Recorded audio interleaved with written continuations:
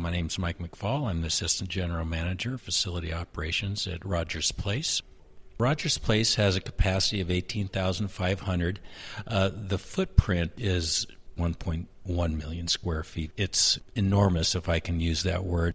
This is the first LEED Silver built arena in Canada, and some of the features that make this a sustainable building is it's got a very, very tight building envelope so that when we're either heating or cooling, that heating and cooling stays inside the building. They used a lot of sustainable building materials during the build. Vast majority of the waste produced from the construction was recycled.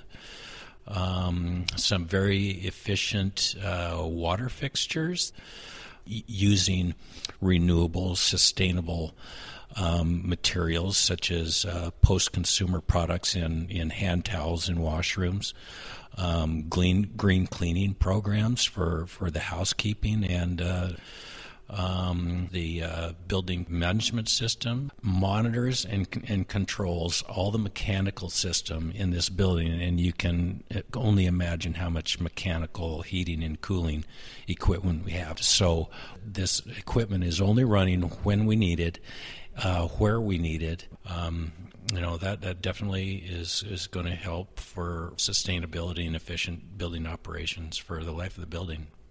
One of the first sustainable programs we put in place was our landfill diversion program, and that is a strategy to keep your waste from going to landfills. What else can we do with it as opposed to just putting on a truck and shipping it to a landfill? So between our hauler and our food and beverage contractor, we're going to finish with a landfill diversion rate over 90%, and those are audited results. So we're very confident that what we're doing is, and what we're going to report is going to be accurate. These buildings are huge and massive, and consume great amounts of energy, utilities, paper, chemicals.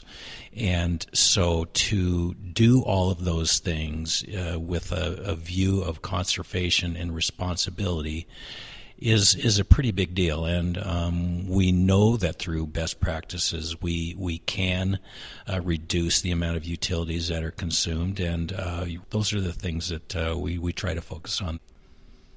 Being an NHL hockey arena, it's quite unusual in respect that when it's game day, we like to start the building out at 57 degrees, and that's all about ice quality. And having robust cooling systems and a tight building envelope helps us keep the building at that temperature for a long period. We only have a 4-degree Fahrenheit swing from when we open the doors to when we finish the game, and that definitely is beneficial in ice quality.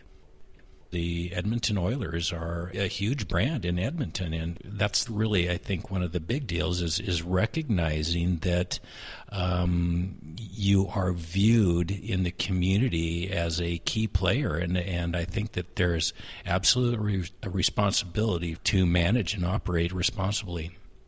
Two of the things that we really try to do is share best practices for sure, and influence behavior, particularly I think with younger kids, in being sustainably focused and recycling, conserving natural resources.